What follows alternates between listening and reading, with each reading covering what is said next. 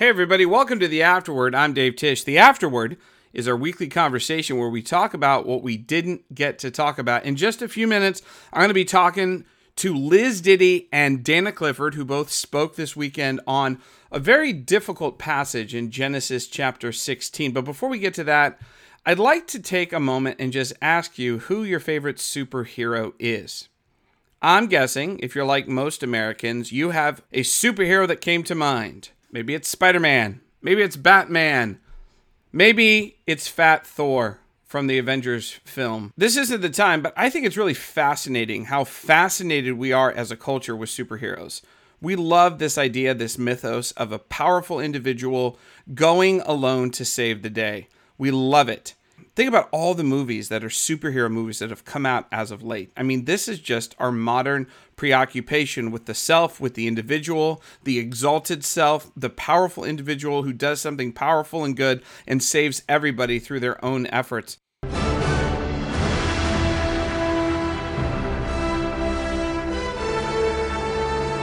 Oh man, I'm probably going to get sued by Marvel for copyright infringement. Oh well, it was worth it. Anyway, the point is that's not life. That's not how life works. And the problem is, because we have that ethos in our hearts, when we read the Bible, we tend to actually try to make the characters we encounter into superheroes.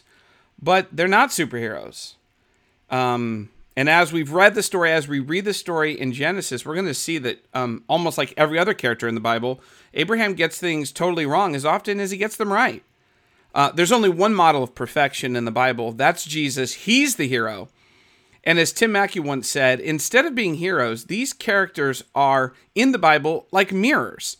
They're supposed to get us to self-reflect. We're meant to study and listen to and really learn from these stories, identify with and see ourselves in the stories, and then ask ourselves, what would we do? What does God do? What is God asking us? They're opportunities for self-reflection. The goal is to enter into the character story and let it become instructive for us. And if we pay close attention, often the biblical authors are evaluating those characters' decisions by narrating the consequences or kind of putting the ball in your court to make connections. The bottom line is there's no superheroes in the Bible except for Jesus, except for Yahweh, the creator God.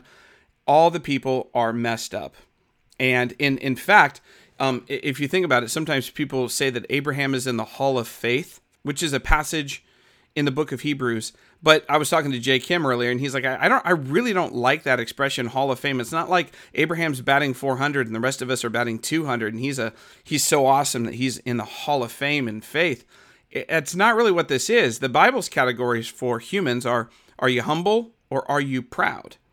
That's kind of the idea. Are you humble or are you proud? That's your idea. And of course, humble people bow before God, as Indiana Jones taught us in Indiana Jones and the Last Crusade. Penitent man will pass. Penitent man.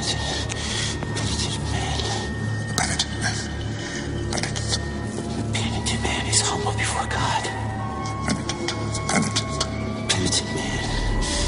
Penitent man is humble. Kneels before God.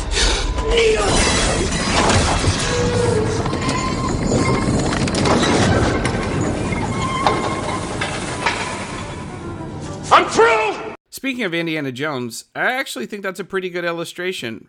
If you think about the story Indiana Jones and Raiders of the Lost Ark, Indiana's action, his life, the whole movie is a flurry of action. That's Indiana Jones is going here and there to try to stop the Nazis. And at the end, every single thing he does, from the opening scene all the way to the end, it doesn't amount to anything. He can't stop the Nazis. He can't stop evil. He just can't. He's not powerful enough. He's not smart enough. The Ark gets taken. The idols he finds get taken. The clues that he figures out get stolen. And the Nazis end up with the Ark. In fact, at the end of the movie, he's tied to a pole, helpless. And what's the whole point of this? Indiana Jones can't save the world. Only God can. And that's an instructive model. As we get into this week's story in Genesis 16, we see a terrible story where Abraham is absolutely the opposite of a hero. And his wife also is the opposite of a hero. They're anti-heroes. In Genesis 16, we see that Abraham and Sarah haven't had a child for a long time. And so what happens is Sarah is anxious. She is afraid. And so it says, "The Lord's kept me from having children," Sarah said. and she tells her husband, "Go sleep with my slave. Perhaps I can build a family through her." I've got Liz Ditty and Dana Clifford here to talk about this troubling and confusing passage, what it reveals about God, and what lessons we can learn from it. Let's dive in to the afterword.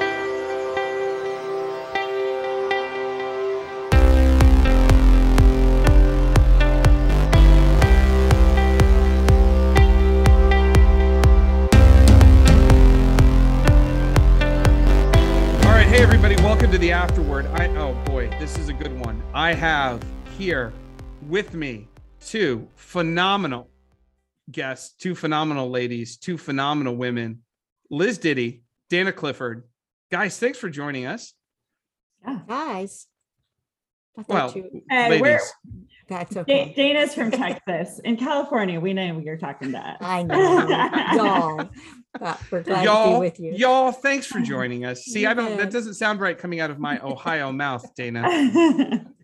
Okay, so this past week you both spoke on, I would say this is a difficult passage. This is a passage where both in the story, some of the characters we've been following, who we think of as heroes, make some really grave errors. They make some big mistakes.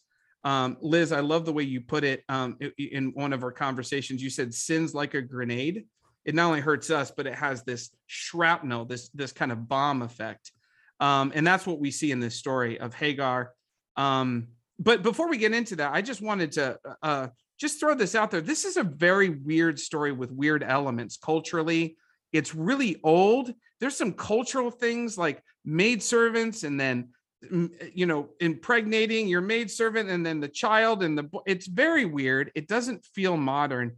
As you just sat and reflected on this story, like how did you, like, what modern edges do you see to this very old, very ancient story? Like, how did you bring this? How in your own mind does this story actually be brought into the 21st century? Yeah, I think you're right. It's hard to even read it sometimes because the context and the culture around it is so different. And yet relationships and messiness and all of that is very modern too, because all of these relationships are very messy.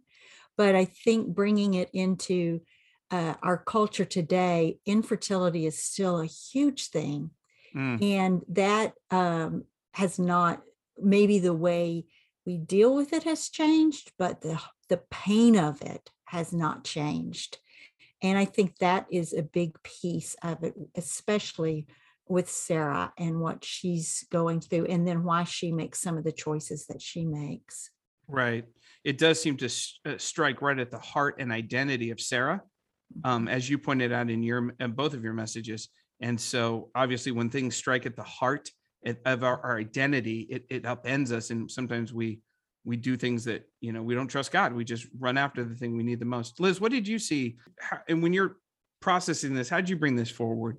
Yeah, well, just on a quick note on the fertility, because I was actually just talking with some friends about this last week, and actually 3 men and a woman, all of whom had dealt with infertility in their families. Either one was a child of parents who were told that they were infertile.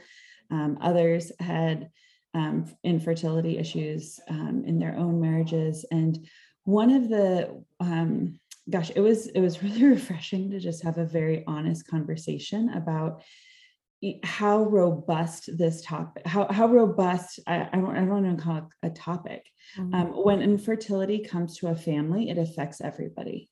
And so the way that it's not only affecting Sarah, it's affecting her relationships with everyone around her. It's also affecting Abraham, in a different way.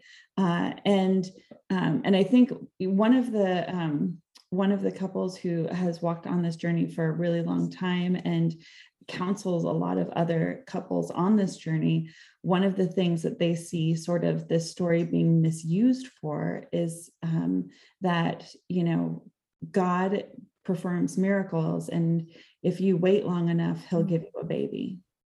And I think that can be like a really painful misinterpretation of this passage. because if you wait long enough and you don't get a baby, then it feels like, you feel even worse than Sarah. And so I think one of the things that we see actually with infertility in the Old Testament, it's all over the place. Yeah. Rebecca, Hannah, Samson's mom, Sarah, a number of places it shows up. And it is always God's chosen people who are dealing with infertility. It's not a curse from God. It's not an oversight or being forgotten. There's always a miracle on the other end. And for some people, that miracle is a baby. For some people, it's a biological baby. For some people, it's a baby in a different way. And for some people, that miracle is something that they haven't imagined yet. But what infertility stands for in the Bible is so much more than just we didn't have a baby and then God gave us one, because that makes it really feel like God is withholding if you don't get one. Right. But what it really is we had to wait for the greatest desire of our heart. And in that waiting, we watched God do something we could have never imagined him do. And I think part of what this story invites us to do is to be open to that waiting and open to letting God do something beyond our imagination, instead of trying to seize the moment and do something on our own, because that ends up hurting ourselves and others. But it's not always about the baby. Yeah, boy, waiting is terrible. No one likes to wait. And it does feel like the pressure of this story is that they just keep waiting. It's been years. Like, do you think that that's the impetus behind this, Dana? Have you seen this pastorally, that when waiting happens, it's so painful, people just grab, they seize, they take matters into their own hands? I grab, I seize. I hate waiting. It's terrible. And I think a reminder for us that the stories and people's journey in the Bible is their journey, and it's descriptive of what they went through.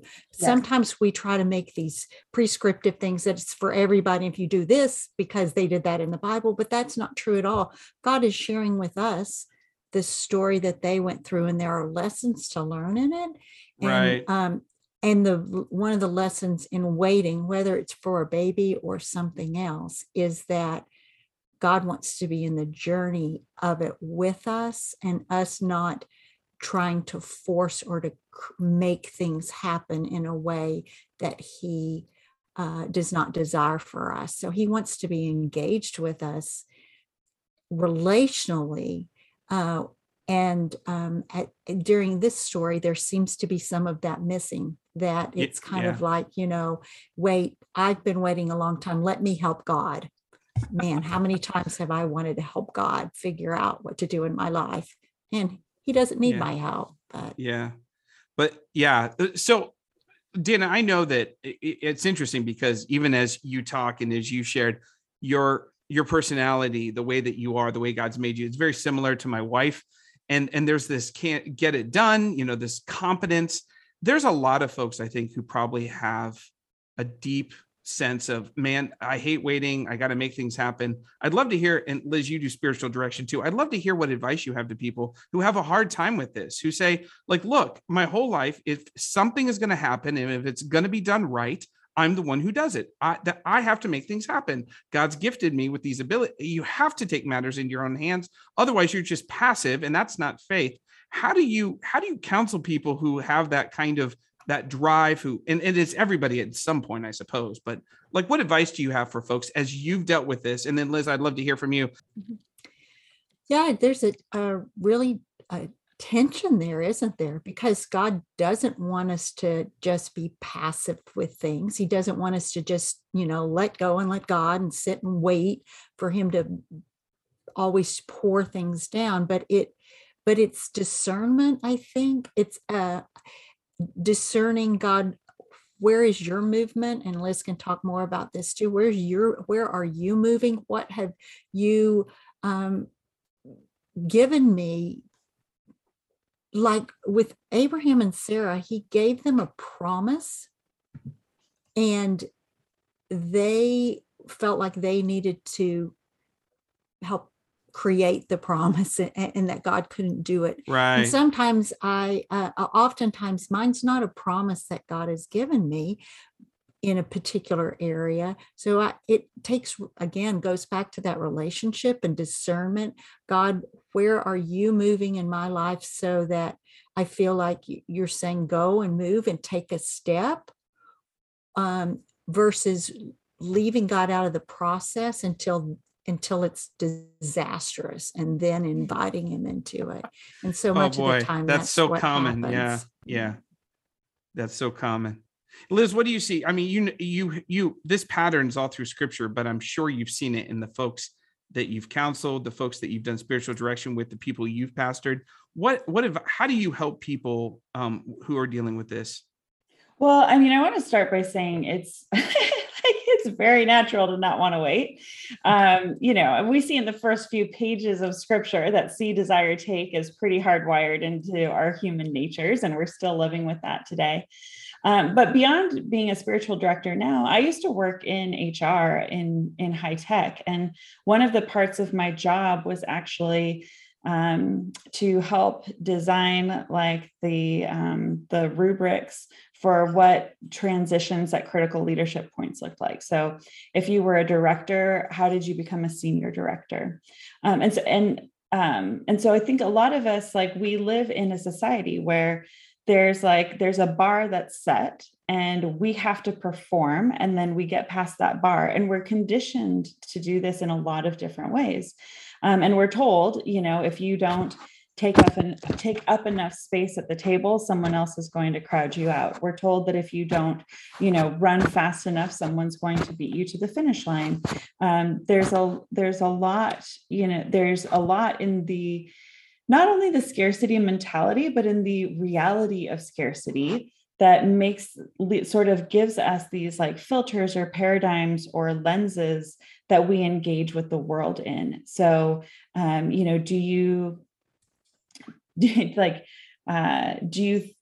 living in a war metaphor of like everything is a battle and I have to, there's enemies out there and I have to win? Are you living in a, Olympic metaphor of like, I have to strive for the utmost excellence and perfection? Whatever metaphor that you're living in is sort of going to affect how you engage with this. And it's going to sound like nonsense for someone to tell someone in a war metaphor or a perfection metaphor that, you just have to wait and trust God. That sounds like the language of losers, like the people who aren't ever going to actually get anything in life.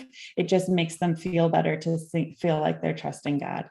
So I just want to acknowledge that first off, because that's kind of how the cultural moment that we swim in, right? The culture that we swim in. This is very, very countercultural. So it actually makes me think of a quote from Parker Palmer.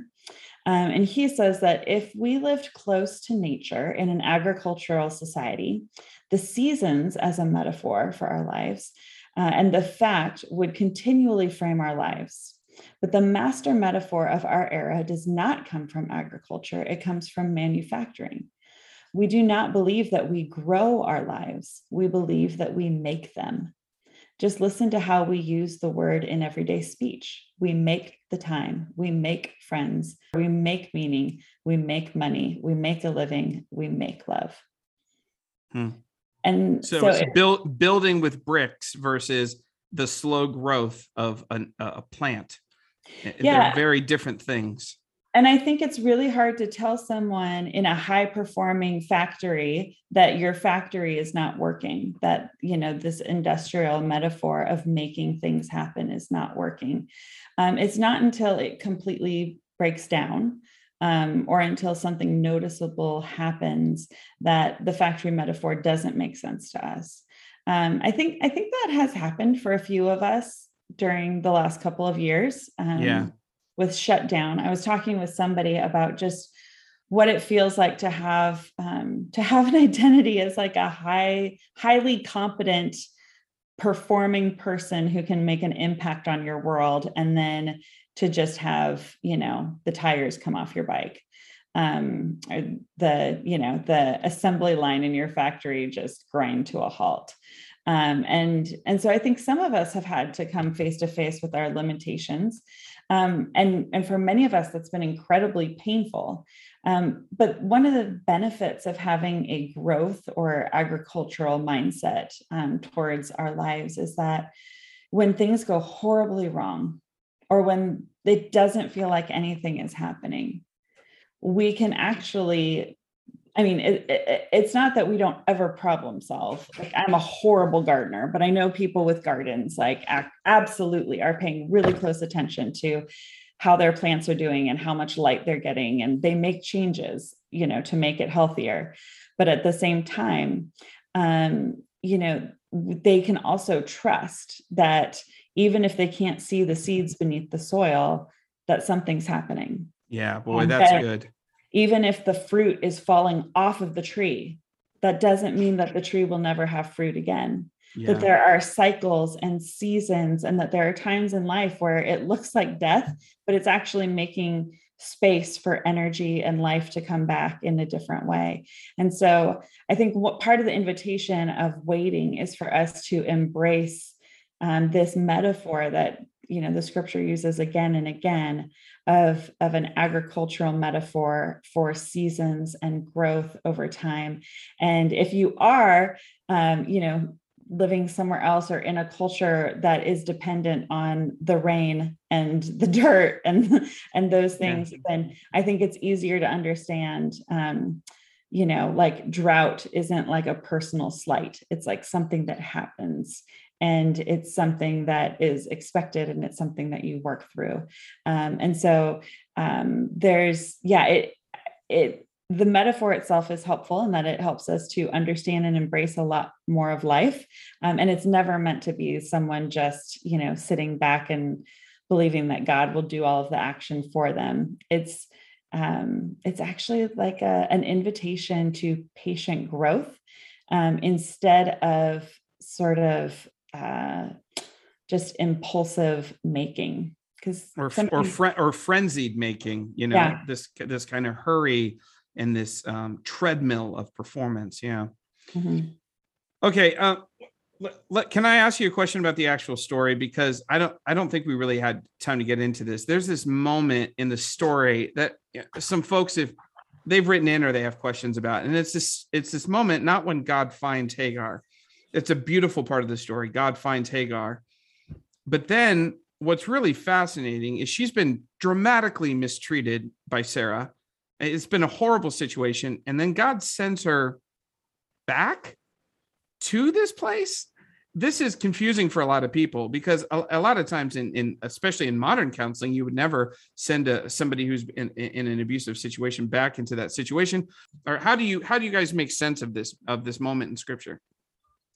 No, you would absolutely not send someone back to an abusive situation. And that's not just in modern context. God would not just send somebody back to an abusive situation.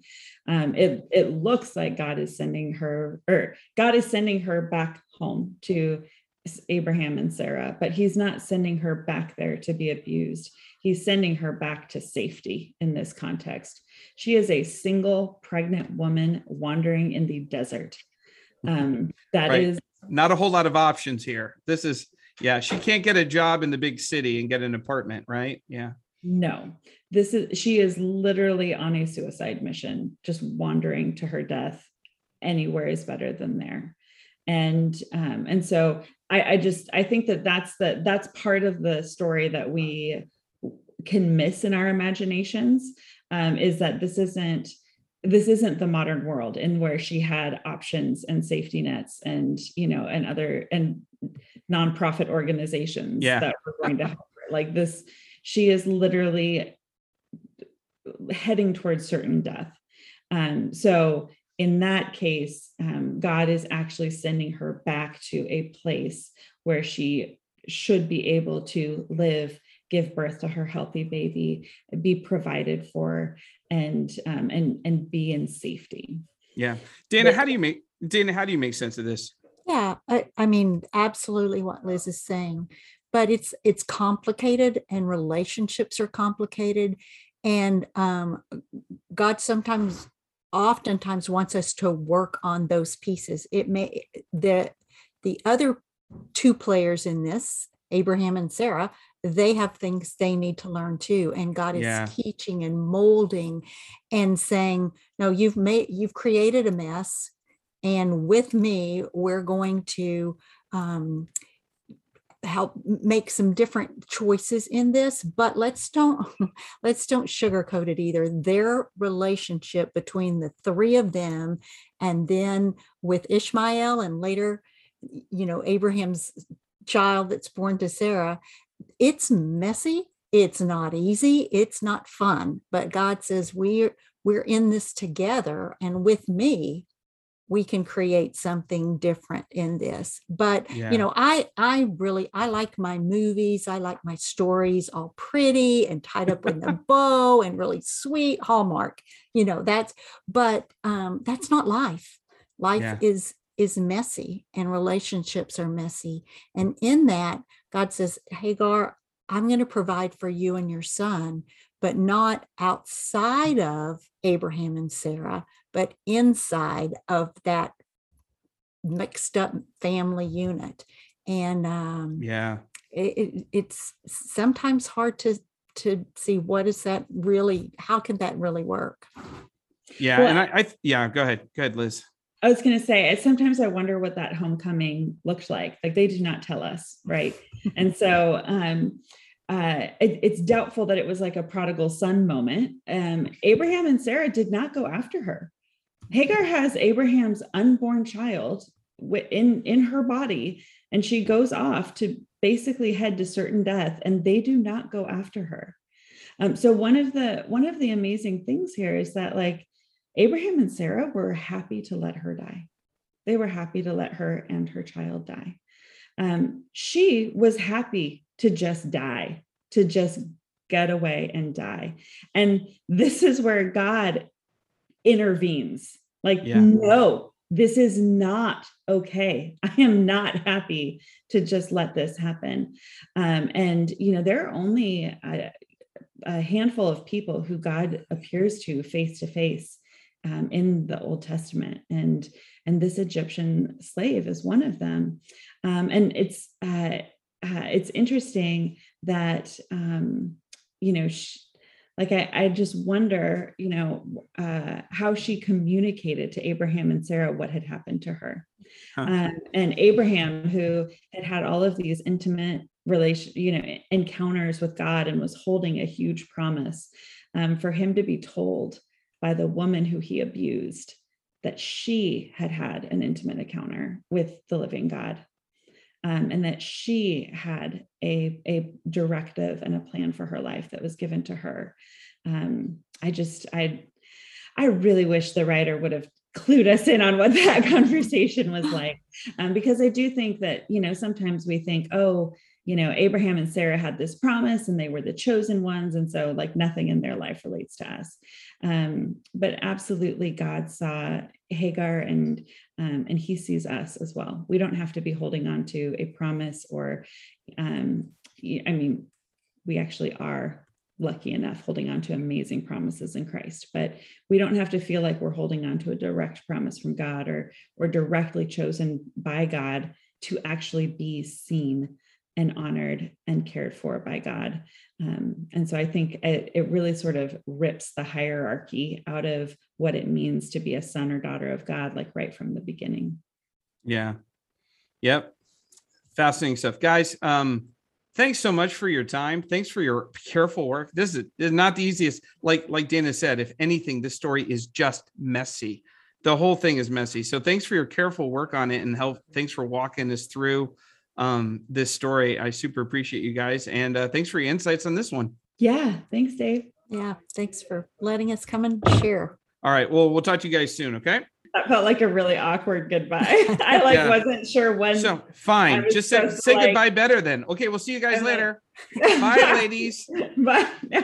Okay, hold on. Ready? We'll I was see like, y'all later. Is that good, Dana? That's Is that better? perfect. You No, got it. did You I got- do it we were well? confused again when you said guys. I just didn't know who you were talking to. Okay. Oh, ladies, I'll see you guys. See, it's a can't say gender. It's a I gender. know. That's Just kidding. I can't say y'all. It's just, I just can't do it. It just doesn't work. All right. Well, we'll see you people who I very much like later.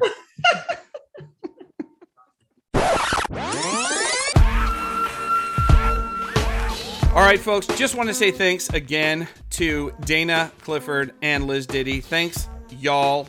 I can't even say that. Just a reminder, next week there will be no afterword. We are going to be serving as a church out in our community for Beautiful Day 2021. This is something we've been doing for more than 15 years. We actually don't have weekend services where we all come together. Instead, we disperse out into the city and serve at more than 20 high-impact service projects around our city. So, no afterward next week. Have a great time at Beautiful Day. If you haven't signed up, you can do that right now at www.beautifulday.org or visit our website. Be sure and sign up, and we'll see you in 2 weeks.